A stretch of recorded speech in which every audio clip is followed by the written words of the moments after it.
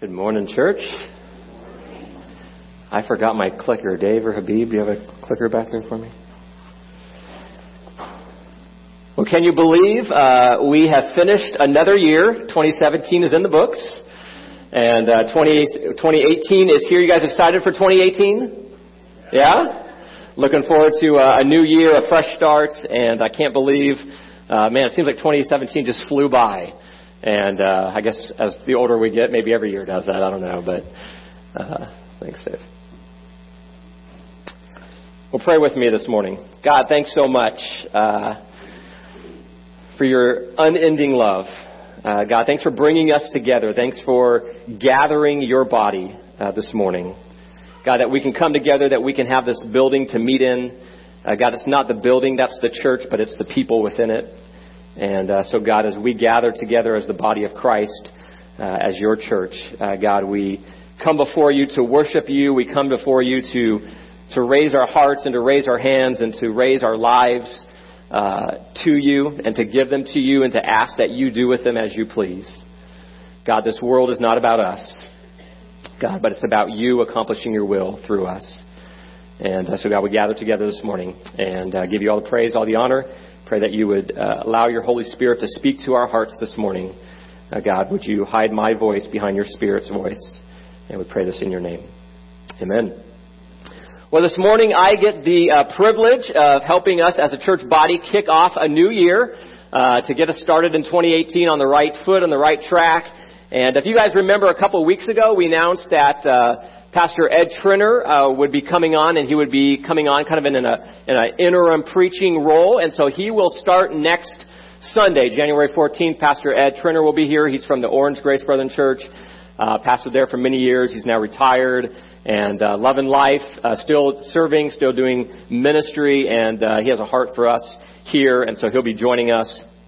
So I hope you're excited about that. I hope you're excited to have Ed. If you haven't got a chance to know him, I pray over the next coming months that you will have a chance to get to know him a little bit, and he's a really neat guy. So, anybody remember our theme from last year? Thanks Living. Yes, very good. You get A+. Thanks Living was our theme for last year. Now, anybody remember our theme verse? What reference was it found in the Bible? 1 Thessalonians. Ooh, that's about it, right? Hey, 5 something. That's pretty good. B+. 1 Thessalonians chapter 5, verses 16 and 18, right? Which says, rejoice always, pray without ceasing, in all circumstances give thanks, for this is the will of God in Christ Jesus for you and for me. And so that was our theme for last year. And so our elders have been, as we've been approaching 2018, we've been meeting together and just asking, okay, God, give us some direction. Help us to understand where we need to head in the coming year. Last year we focused on being thankful in the way that we live our lives. And so this year it became very evident as we began to meet and we began to talk and we began to discuss that God led us to a verse found in the book of Colossians. And so if you have your Bibles this morning, you want to grab them. And open it up to the book of Colossians. I'll also have it up here on the screen. But Colossians chapter 3 and verse 17 is going to be the theme for this year. Colossians 3:17. But we're going to look at verses 16 and 17 this morning. So as you find your way there, or you can look up on the screen. Colossians 3:16 and 17, it says this. It says, let the word of Christ dwell in you richly, teaching and admonishing one another in all wisdom, singing psalms and hymns and spiritual songs with thankfulness in your hearts to God. And then here's our theme verse. It says this. It says, whatever you do in word or in deed, or we could say whatever you do in speech or in action, that you do everything in the name of the Lord Jesus, giving thanks to God the Father through him. Now, in essence, this passage, when we look at starting at verse 16, this passage in essence is saying that the scriptures, that the very word of God, the things that we hold in our hands, right, that this should permeate throughout our entire lives as believers. In other words, the word of God, the scripture should permeate so much that it controls our thoughts, right, that it controls our speech, and that it controls our actions, the things that we do. And so God's word should be abundant. God's word should be rich in our lives. Why? So that verse 17 can happen, right? So that whatever you and I do, whatever it is that we do throughout our day, from the moment we wake up to the moment we go to bed, whatever we do in word or deed, that we can do everything in the name of the Lord Jesus. And so that's going to be our theme verse for this year, Colossians 3, chapter 3, verse 17. So what I'm going to ask, we're going to ask as leaders that ask our church here, if you guys would memorize that with us this year. We will eventually get it up here somewhere so that it's in front of you and you can see it. But Colossians chapter 3, verse 17 is going to be our theme verse. What is our theme for the year? Well, if you've been perusing through your bulletin this morning, you maybe saw on the front of your bulletin the phrase, be intentional. And that's what we're going to focus on this year, is being intentional. And you can probably say, well, that's pretty basic. I think I can do that. It's a lot harder than you think, right? It's hard to be intentional.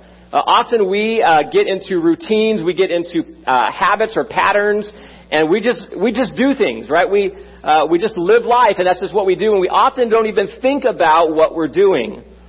Well, as followers of Jesus and as a church body, we want to be intentional people. Of all the people in the world, right, believers in Jesus should be the most intentional, right? We've been given a second chance at life. We've been given an opportunity to be used by the creator of the universe. And so we should be intentional, and that's what we're going to work out this year, setting out to do that.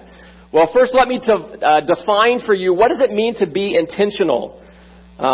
When we look at the root word of intentional, we see the word intent. The word intent, and that means a determination to act in a certain way. So we're asking as a church body that we would determine at the beginning of this year that we are going to act as followers of Jesus in a certain way. Right? It could also mean this word resolve. Resolve is a fixity of purpose. It's to decide firmly, not loosely, right? But to decide firmly on a course of action. And so basically, church, here's what we're declaring this year. And I hope that you'll join us as we do this. We are declaring that we are going to be deliberate in what we do. We're going to be purposeful in what we do. And we're going to be willful in what we do. Because being intentional begins with one of purpose. And then that purpose is followed by an immediate determination to be two things. To be bold in the way that we live, and to be active until we've accomplished the purpose that Christ has set out for us to accomplish. I'm a dad. I'm a parent. Many of you are parents in this room, and moms and dads. I get the privilege, we all get the privilege if we have kids, right, to watch our kids grow and to mature and to experience things. And so I get the joy of watching my kids make good decisions. That happens from time to time, right? I also get to watch them make some bad decisions, but that's okay, right? We work through those things. I also get the joy of watching my kids discover something for the very first time. If you think back to maybe when some of your kids were younger, or maybe even still today, and you think through what are those first moments that your kids experience something for the very first time, and their eyes light up and they get excited. We just finished with Christmas, right? And so Christmas is always a fun time in our household, and so just celebrating what Christ has done for us. And I remember one of my sons, we were a couple weeks before Christmas, and I think we were in the car and we were driving around, and he said, hey bud, what are you looking forward to for Christmas this year? What's exciting you about Christmas? He says, well, Dad, there's really two things that excite me about Christmas, and one of them, of course, is that we get to celebrate Jesus, right, and what he came to do for us. But he says the other one that I really love to do around Christmas time is I love to give gifts to people. You remember that, bud? Right? He says, I love to give gifts to people. And so over the next couple weeks after we had that conversation, I, as a dad, got to watch my son work on creating gifts for people. He loves to do crafts. And so I came home one night and I walked down the hallway, and the door to my boy's bedroom was closed, and there was a sign on the door that said something along the lines of, please knock if you want to come in because there's some serious gift wrapping going on in here. Right? Kind of paraphrasing a little bit, but right. So he had this note on there: don't just barge in, like knock, because I'm doing something in here. And so my son spent hours and hours and hours making Christmas cards and Christmas gifts for our entire family. So on Christmas Day, we all woke up, and when we got together with my side of the family, and we got together with my wife's side of the family, my son would bring out this package of just tons of gifts, and he had gifts in there for Grandma and Grandpa. He had gifts in there for his cousins. He had gifts in there for his aunts and his uncles. He had gifts in there for Mom and Dad. He had gifts in there for his siblings. He spent hours working. I know that because he came throughout the week leading up to Christmas. He said, "Hey, Mom, Dad, do you have any more tape? I ran out of tape." Right? And he's in there, and he wrapped all of these gifts. Probably a good 20 gifts, I would say. And those gifts were basically a homemade card. Each one was unique. Each one was different. Each one had a different picture on it relating to Christmas. And on the inside, he wrote a note to each person about Christmas. And then he gave them a candy cane, and all that was wrapped up, and he had wrapped it all, and so we got to unwrap it. Such a fun time. And I started to think about that and what he did. And he determined in his mind to act in such a way at Christmas time that he would willfully spend his time leading up to Christmas to create and to make gifts for other people. Think about that for a minute. How often do we do things intentionally like that in our lives? Someone once said this. Someone once said, if you're going to grow in Christ, you have to be intentional. You have to be intentional. Do you realize this morning, church, that we serve an intentional God? Our God is intentional about the way that He interacts with us. If you have a relationship with God this morning, just know this. It wasn't because of anything that you and I did this morning that brought us into a relationship with Christ. It wasn't anything that we did. It was because God was intentional in drawing us near to Him. In fact, it was God being intentional in bringing people into our lives. I think about my own life and how He brought my mom and my dad and my grandparents who loved the Lord and other people in my life, aunts and uncles and church family that poured into me, that brought me to a point as a young kid at the age of 5 to give my life to Christ. Maybe you can recall in your life the people that God has intentionally brought into your life that has led you to a point where you are ready to say, God, I'm ready to give my life to you. In fact, God's so intentional that He is the one that put the longing within our hearts to even want to draw near to Him. And He's the only one that could fill that longing that's in our hearts. And so we serve an intentional God this morning. Look at these passages. This is going to show us this morning how intentional of a God that we serve. Ephesians chapter 1, verse 4 and 5, it says, He chose us in Him before the foundation of the world. Why? To be holy and blameless in His sight. He's the one that chose us. Remember that, church. We didn't choose Him. He chose us before the foundation of the world. You were already on His mind before He even formed the world. And He chose you to be holy and blameless in His sight, despite the sin that would eventually come into our lives. Verse 5 says He also predestined us to be adopted through Jesus Christ. So this morning, if you have a relationship with Jesus, know this, you're an adopted child of God. You've been adopted. And God chose to do that before the foundation of this world. It wasn't something that happened and He said, oh man, you guys are screwing up. I got to do something about this. I need you to bring you into my family. No, He chose you before the foundation of this world to be adopted into His family. I love what He shares with Jeremiah in Jeremiah chapter 1, verse 5. He says this to Jeremiah. He says, Jeremiah, I chose you before I even formed you in the womb. And I set you apart before you were born, and I appointed you as a prophet to the nations. And then in 1 John 4:19 it says, we love because He first loved us. It's not that He first loved and then we got to love second. It's the fact that we don't even get to love except for the fact that God showed us what love is. He is love. And so now we have the ability to love because of what He's done. Let me paint it another way for you this morning. If you would grab your Bibles again, turn to the Old Testament, to the book of Esther. We're going to camp out here a little bit in Esther. I'm going to kind of give you an overview this morning of the life of Esther. And hopefully this will paint for you a picture of what it means that God is so intentional in our lives and what it means that we need to be intentional for God. As you turn there, some of you may not be as familiar with the book of Esther. I know our women, I think, may be a little more familiar because I think you guys just went through the book of Esther for women's retreat, right? And so this is probably pretty familiar for you. But Esther is one of only two books, as you turn there, Esther is one of only two books in the Bible that are named after women. So it's Esther. Anybody know the other one? Ruth. Good job, right? Esther and Ruth. Esther is such an interesting book, and for some people even a more controversial book, because as you read through the book of Esther, there is something that is missing from the book of Esther. And you're saying, wait, the Bible is whole, nothing's missing. But what's missing? You don't hear the name of God mentioned anywhere in the book of Esther. Interesting. But here's the thing, and we're going to see this as we go throughout it this morning. Though we don't see the mention of God, though we don't see even Esther or Mordecai praying to God, we don't see any kind of mention of God in the book of Esther, we will see the fingerprints of God all over Esther. We will see the fingerprints of God all throughout the book of Esther.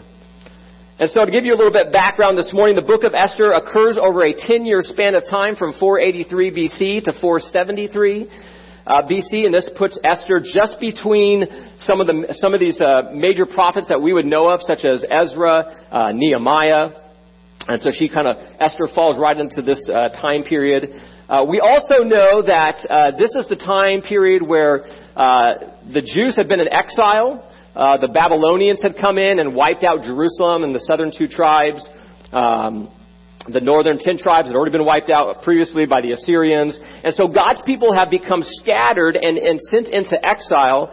And so here we see in 539 BC that King Cyrus from Persia, he enters the picture and he conquers Babylon. So he comes in, he wipes out Babylon, and within the first year of taking over and becoming king, King Cyrus issues a decree. And this decree to the people basically says that the Jewish people are free to return to Jerusalem. So this is great news for the Jews, right? They have been in exile for over 70 years, and they now have an opportunity to return to their homeland, to return to Jerusalem. And so we see within that first year in 538 BC that under the leadership of Zerubbabel that they send their first group of people back to Jerusalem. And then we'll see a couple other trips later on. Ezra will take a group back in 458 BC. And then about 100 years after the initial wave going back to Jerusalem, we see Nehemiah takes a group back in 445 BC. But for whatever reason, Esther and her family don't return right away. Right? For whatever reason, Esther and her family remain in this foreign land. And we're going to kind of see why, because God is intentional. God has a plan with Esther. And so they remain there. They remain in Persia. We would know that today as modern-day Iran. And so let me just give you a quick snapshot. We're going to hop into chapter 2 in just a minute. But chapter 1 starts off with King Ahasuerus, who was married to Queen Vashti. And Queen Ahasuerus basically says, hey, I'm a queen, I got lots of wealth, I like to flaunt it, that's what I do as a king. And so he decides, I'm going to throw a party. So he throws a 6-month-long party, and 6-month-long party. And at the end of the 6-month-long party, he's got all of his guys from his kingdom, and all the royalty is with him, and they're celebrating, and they're doing their thing. And at the end of that 6 months, 180 days, he decides that wasn't long enough. I want to throw another party. So he throws another 7-day party, another week-long party. Right? Well, at the end of this party, him and his buddies are now fully drunk with wine. They've been celebrating for almost half a year. Right? And they're drunk with wine. And the king says to one of his guards, he says, hey, why don't you go get the Queen Vashti, bring her in and have her wear her crown and have her entertain us. In other words, he says, hey, have her put on the crown and maybe that's all she puts on, and have her come in and entertain us. Right? And she says to this, no, right? I'm not doing that. And the king doesn't like that. Right? The king is not pleased with Queen Vashti's response. And so the king basically says, he says, well, we're going to take care of this. I don't like what the queen said. I don't like what my wife said. And so he basically gets some guys together and they decide, you know what, we need to remove the queen. So they said, we're going to remove Queen Vashti from her position. We're going to remove her from the presence of the king. And this will be done as a statement to all women everywhere that when the husband speaks, the wife's to listen. And we say, what? Right? That would never fly today. Right? And this is the male chauvinistic part of this society and this kingdom, right? Here's a king wanting to do whatever he wants to do, and he wants everybody to follow along with it. And so we see in chapter 2, if you'll look in chapter 2 with me of Esther, starting at verse 1. It says, sometime later when King Ahasuerus' rage has cooled down, he remembered Vashti and what she had done and what was decided against her. And the king's personal attendant suggested, hey, we have an idea. Let a search be made for beautiful young women for the king. And let the king appoint commissioners in every province of his kingdom, so that they may assemble all the beautiful young virgin women to the harem at the fortress of Susa, and put them under the care of Hegai, the king's eunuch, who is in charge of the women, and give them the required beauty treatments. Then the young woman who pleases the king will become queen instead of Vashti. Well, this suggestion pleased the king, and he did accordingly. Now, if you're like me, I'm thinking, I always thought that our dating reality shows that we had today was something new in the last 10 years, in the last decade. You know, you got The Bachelor and The Bachelorette and all these different shows.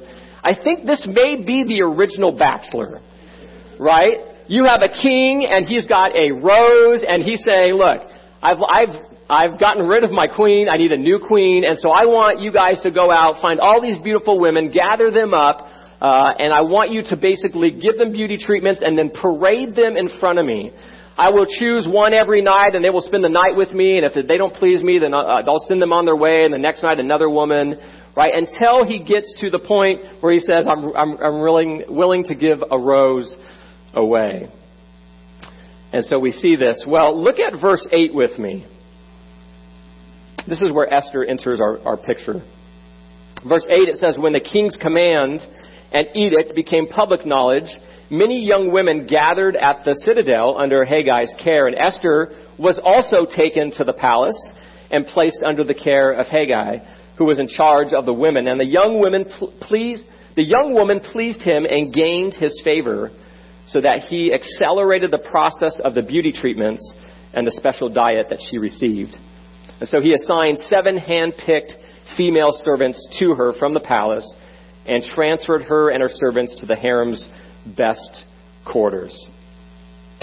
Esther did not reveal her ethnic background or her birthplace because Mordecai had ordered her not to. And every day Mordecai took a walk in front of the harem's courtyard to learn how Esther was doing and to see what was happening to her. Here's what we know about Esther. Esther started off kind of as an orphan. Her mom and dad had died. And so we see this older cousin of hers, Mordecai. He basically steps up and he says, you know what, I'll adopt her. I will raise her.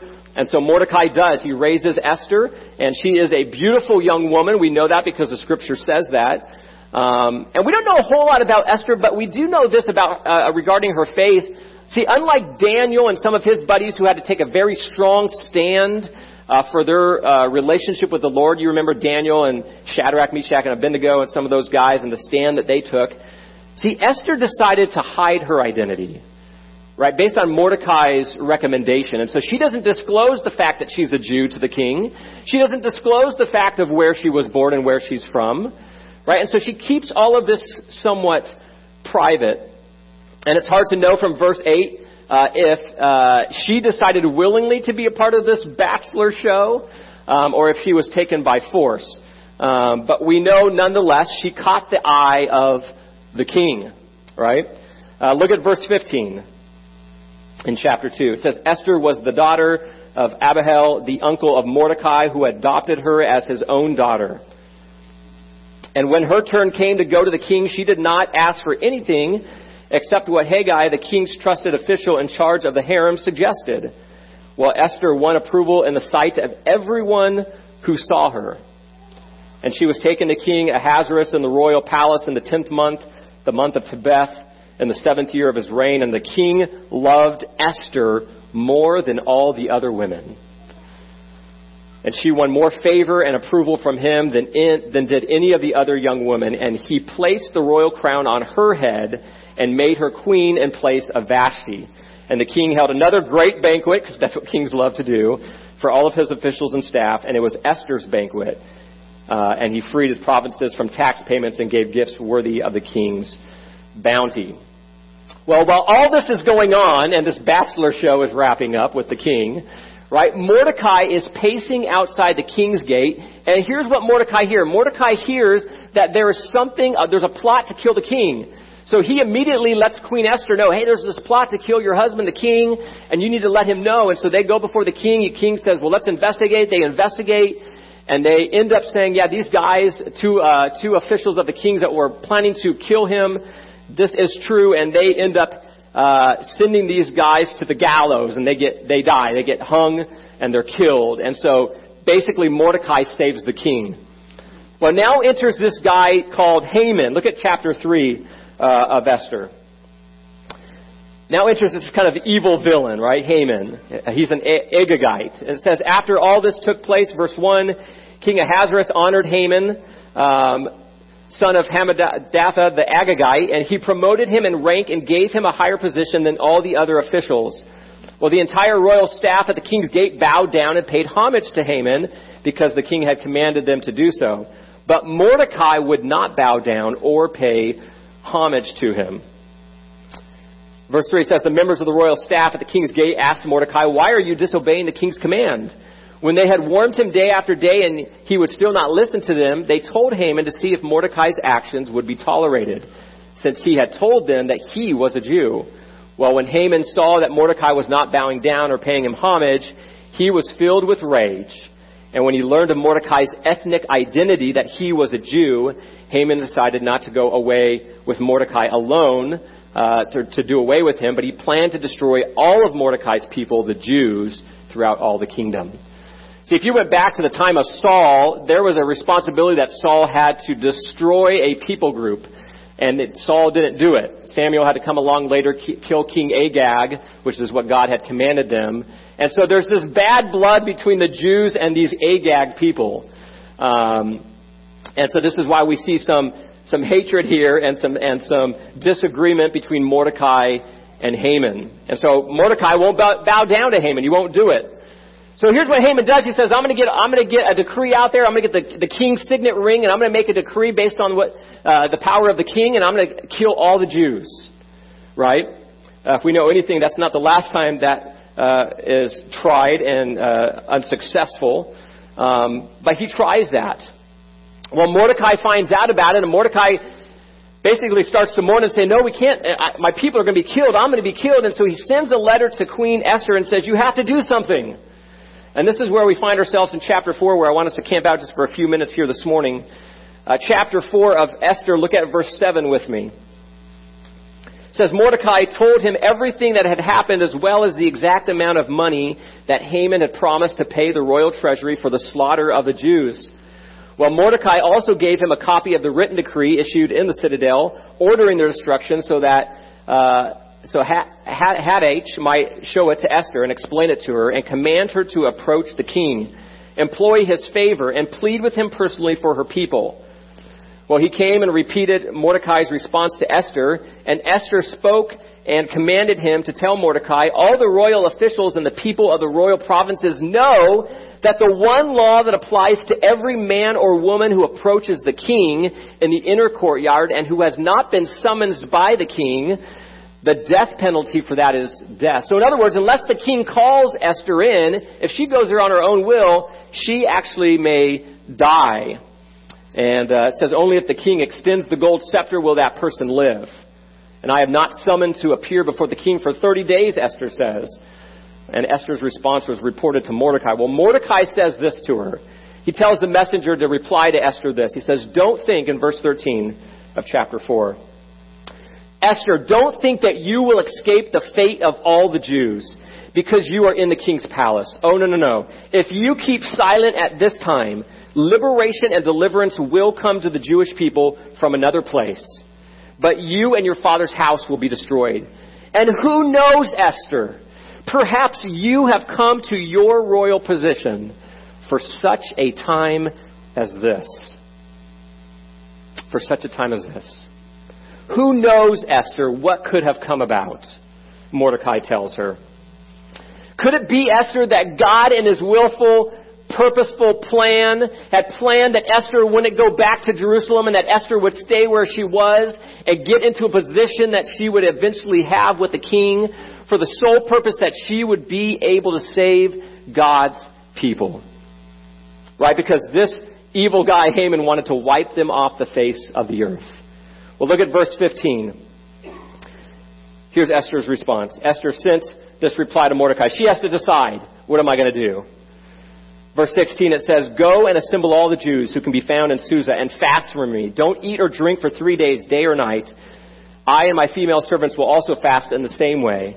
And after that, I will go to the king unannounced. And even if against the law," and she says this, she says, "if I perish, I perish." Right? Esther had to make a choice. She had to determine, do I act or do I not? Right? Do I resolve the issue or do I remain silent? Do I take a stand against the king or do I continue to live a life of comfort? Well, if you know the story and what happens, let me just kind of fast forward for you. Esther goes before the king. He actually sees her, welcomes her in, gives the golden scepter, and so her life is spared. And she comes in and she says to the king and to his right-hand man, Haman, she invites them to a banquet that night. Well, Haman's happy because he's like, great, I'm now getting up there in position. I'm now with the king and the queen. They invite me to this party. So he's excited. He leaves. He runs into Mordecai. Well, Mordecai is supposed to be bowing down to Haman. Mordecai doesn't do it again. So this enrages Haman even more. And so that night, Haman gets his wife and some buddies together and says, we got to do something about this. My plan to kill all the Jews has to happen now, and I'm going to start with Mordecai. So he says, we need to build a 75-foot tall gallows. We're talking 8 stories high, and we need to build this, and we need to make this so that we can kill Mordecai and hang him on this gallows. Well, the queen and the king and Haman have their feast that night, but Queen Esther doesn't say anything to the king about this plan to kill the Jews. She doesn't disclose that she's a Jew. But she tells them, hey, I want to have another banquet the next night, and I want you guys to come back the following night. So they do that. They happen to finish out the feast that night. Well, that night, King Ahasuerus goes to bed, wakes up in the middle of the night, can't sleep. So he calls one of his guards in. He says to the guard, hey, go to my library, get a book, read me a bedtime story. Right? Never too old for a bedtime story. So the king's guard goes and gets a book from the library, doesn't just grabs a random book, and just by chance, the book that he grabbed was the book that recorded the story of how Mordecai had saved the king by uncovering the plot to assassinate the king. And so the king hears the story and he says, well, what did we do? What did we do for this man? How did we reward him? And the guard says, we didn't. We didn't do anything for Mordecai. Well, the next morning, Haman walks into the king's palace and he's ready to tell the king, hey, I've built this gallows and I want to hang this guy Mordecai. He's a Jew and he won't bow down to me. Well, before he can say that, the king says to Haman, he says, hey, let me ask you a question. What should be done for the man who the king delights to honor? And so Haman, being the very selfish, prideful guy, he's thinking, king wants to honor me, right? And so he says, well, I'll tell you what you should do. You should grab a royal robe and it should be put on him. It should be one of the king's robes. And then you should grab one of the king's horses that he's ridden on and you should put him on that horse. And then you should basically parade him through the streets and you should have somebody that goes before him and announces, thus shall it be done to the man who the king delights to honor. And the king says, hey, that's a great idea. I love that. And so he says to Haman, hey man, he says, the man I want to honor is Mordecai. And the one that I want to announce it, guess what? Is you. Right? So Haman, with his head down low, full of pride, crushed, does as the king wishes. Right? Well, later that night, Queen Esther has her second feast. And there's the king, and there's the queen, and there's Haman, and Haman's chewing away at the food and drinking the wine. And Esther builds up the courage to tell the king, hey, there's this plot to kill the Jews. And by the way, I'm one of them. And the king becomes outraged, and he says, well, who would do such a thing? Who would want to kill all the Jews? And she looks over at Haman, chewing away on his food, and she says, that man right there. Well, the king becomes outraged. He leaves the room. Haman, all of a sudden, right, gets thrown on the bus, And he comes before Esther pleading for his life and begging. And in the process of doing that, he falls on top of her. Well, it just so happens at that moment where he falls on top of her, guess who walks back in the room? The king. And the king is saying, first you plot this and now you are trying to rape my wife? Wait a minute. And so the king that night makes a decree and says, I'm going to have your head, Haman, and we need to get a gallows. Who's got a gallows? And it just so happened the only gallows available was the one that Haman had made for Mordecai. And so Haman gets hung on his own gallows. And that night, folks, Esther saved the Jewish people. You talk about God being intentional. It was God that removed Queen Vashti. It was God that placed Queen Esther in a spot and a time and a position to be able to win favor in the eyes of the king. It was Esther that then moved into that position. And it was Mordecai who uncovered that plot, but that never got rewarded. And then later on, it came to the king's knowledge and he got rewarded. And later on, all of these events take place to where Haman gets found out on his plan and Esther gets to save the Jewish people. I love this quote by Mark Twain. He says, the two most important days in your life are the day you're born and the day you find out why. The day that you're born and the day that you find out why. Church, it's by no coincidence this morning that you're here. It's by no coincidence that you are here. It's not chance. It's none of that. God intentionally positioned you into a place in your life that you would be born in this time in history, that you would be placed in this local body this morning, and that you would be here to listen to the Word of God and 2018 be able to move forward and to do things for the Lord. Here's what I learned as I was reading through Esther.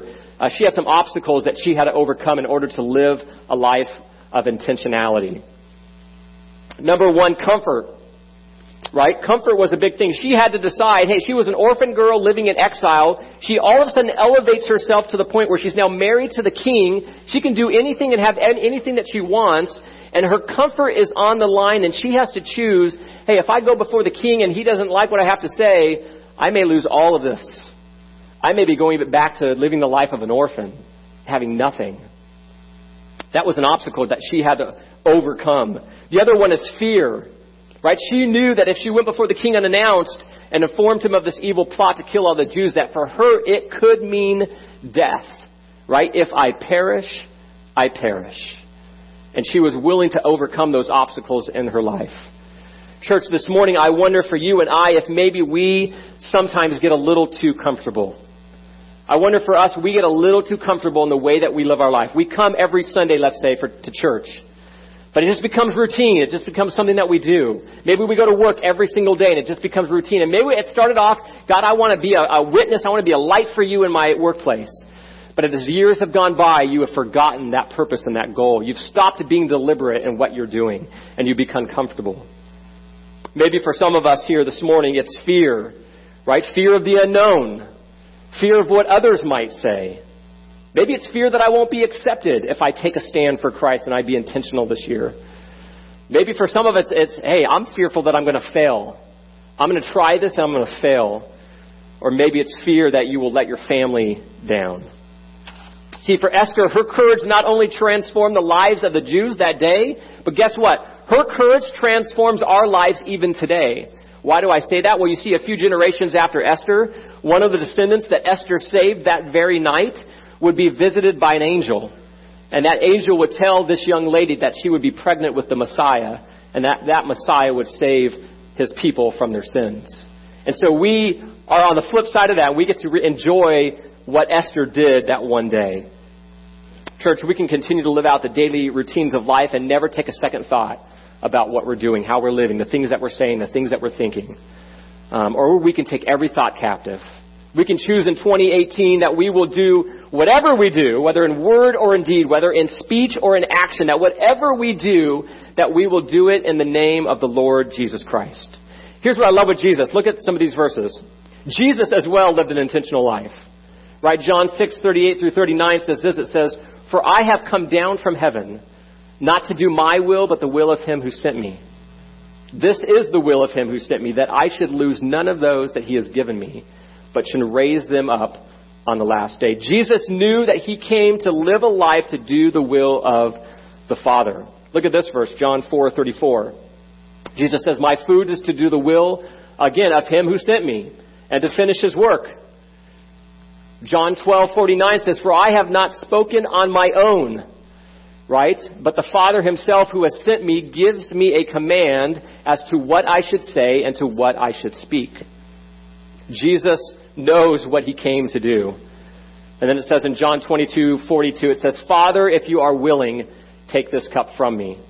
But nevertheless, Lord, Father, even if you're not willing, let your will be done and not mine. Right? Jesus lived an intentional life for you. You probably, for most of you, will remember this name, Jim Elliot. He was an American missionary who was martyred in an attempt to bring Jesus to the people of Ecuador. Jim Elliot said this. He said, he is no fool who gives what he cannot keep to gain which he cannot lose. Let that sink in for a minute. He is no fool who gives what he cannot keep to gain what he cannot lose. Jim Elliot gave his life, something he knew he could not keep, but he gave his life for the gospel, which he knew is something he would never lose. Church, this morning I wonder if we recognize that our lives do not belong to us. Your life does not belong to you if you are a follower of Jesus. You have been bought with a price, Jesus says. And it's no longer we who live, but it's Christ who lives in us. And so for many of us this morning, maybe this could be the year, 2018, where we choose to live deliberately for the Lord. We choose to live intentionally our lives for Jesus. We do it with an act of boldness. Here's what it boils down to, church. Think about it this way. When I choose to be intentional, it will change the way that we worship here this morning. It will change the way that we worship in our lives outside of this place. When I live a life of intentionality, when I choose to be intentional, it's going to change the way that I work. It's going to change the type of employee that I am. It's going to change my mindset every day when I walk through those doors of what my purpose is and what I've come here to do. When I choose to be intentional, it's going to change the way that I walk. You don't have to change your walk, but it's going to change the way that you walk.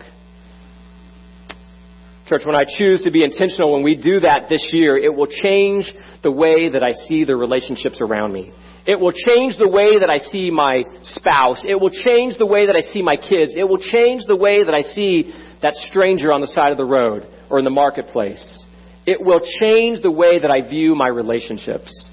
And church, when I choose to be intentional, it will change the way that I give. It'll change the way that I deal with my finances. It will change the way that I give of my life in service to the Lord. Jim Elliot also said this. He says, forgive me for being so ordinary while claiming to know such an extraordinary God. I think sometimes without saying that, that's how we live. We live an ordinary life, even though we serve an extraordinary God. Could 2018 be different? Could we be standing here a year from now and saying, man, I did some great things because of what the Lord did through me this year. I was intentional in what I did. I was intentional in the way that I chose to live. And I put everything aside for the sake of God and the gospel. So as we start off 2018, we may be ordinary this morning, but I think we need to start a journey of being extraordinary because we serve a God who is extraordinary. If you're a husband this morning, I'm a husband, right? Some of us need to be more intentional in the way that we love on our wives. Some of us need to be more intentional in the way that we act in our homes. Some of us need to be more intentional in the way that we lead our homes. Husbands, we have a big responsibility. How are you doing at that? You need to be more intentional in that today. Moms and dads, some of us need to be more intentional in the way that we raise our kids, right? In the way that we interact with our kids, in the way that we talk with our kids. It's so easy just to snap at them. It's so easy just to say, hey, I'm doing something else. How intentional are we with our kids and interacting with them and teaching them the gospel and modeling to them what it means to be a follower of Jesus? Maybe some of us as moms and dads need to be more intentional in the way that we deal with our money and our finances. What do we spend our money on? What becomes a priority in our lives? Young people, teens, college age, right? Some of us need to be more intentional in our studies, or maybe in our friendships, or maybe in our schedules, or maybe the things that we think are most important in life. And maybe God is telling us this morning, you know what? There's greater things in what we're doing. There are more important things in my life than the things I'm currently doing. Let me end with this verse. Ephesians 5:15 says, pay careful attention, church, then to how you walk, not as unwise people, but as wise, making the most of the time, because the days are evil, and I would add to that, the days are short. And so, church, how are you walking this morning? Are you walking intentionally? Are you focused on the Lord? Are you ready to enter a new year and say, you know what? I'm making a stand. And I'm going to stand and I'm going to say this year is going to be the year that I choose to be intentional.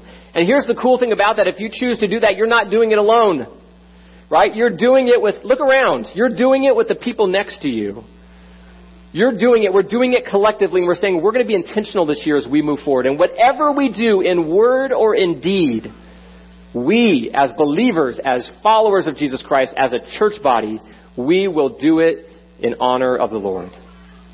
And so I'm going to ask you this morning if you're willing to say, hey, I want to be more intentional. Maybe you were thinking, hey, I'm already pretty intentional in the way that I live my life. But you can be even more intentional. And maybe there's a specific area. Maybe it's your finances. Maybe it's the way that you interact with your spouse. Maybe it's the way that you treat your kids. Maybe it's the way that you do ministry. Maybe it's the way that your relationships are handled. I don't know. But is there an area of your life, or are you just willing to say, hey, altogether, I want to be more intentional this year? And here's what I'm going to ask you. If you are willing to do that in 2018, as I pray, will you just stand with me? And we will stand together as a church body and say, we this year, in 2018, will be intentional. And so stand with me if you want to make that declaration. God, we are so grateful that you never give up on us. God, we are so grateful that you look down us and you search the earth and you are looking for people who are ready to be bold and to be active. God, you don't need us to be strong and powerful. In fact, you actually desire that we are weak so that you can use us. And it's not our strengths that get the glory, but it's you. And we know that, hey, there's nothing that I could have done. There's nothing that I could have done to accomplish the things that I accomplished in 2018. But I know that because of God who lives in me and who's intentional with me, and who sent his Son who became intentional to do the will of the Father, that now in my life, I can be intentional to God. And I can say, God, this year, I don't want this year to be like 2017. I don't want this year to be like 2016. God, but I want this year to be something that is completely different. And God, I would ask that you would reveal to each one of us that stood this morning, that you would reveal to us what is that one area of our lives that we need to be more intentional. God, reveal that to us just right now.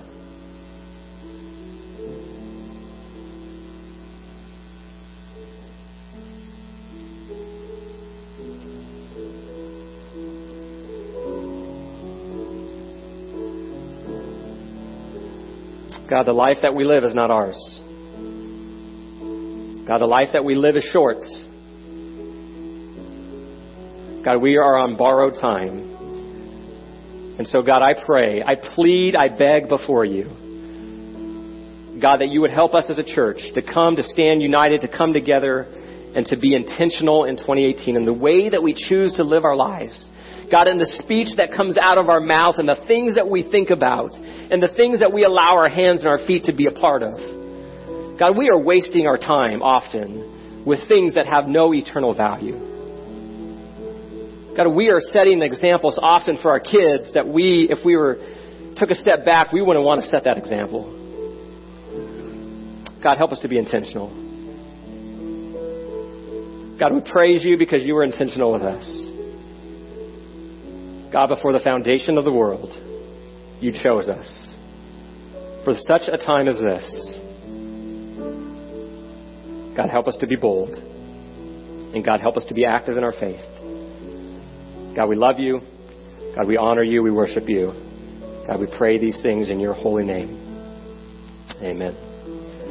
2018, you ready to tackle it? Be intentional. Love you, church. Have a great day. We'll see you hopefully tonight for our time of prayer together, 5 o'clock.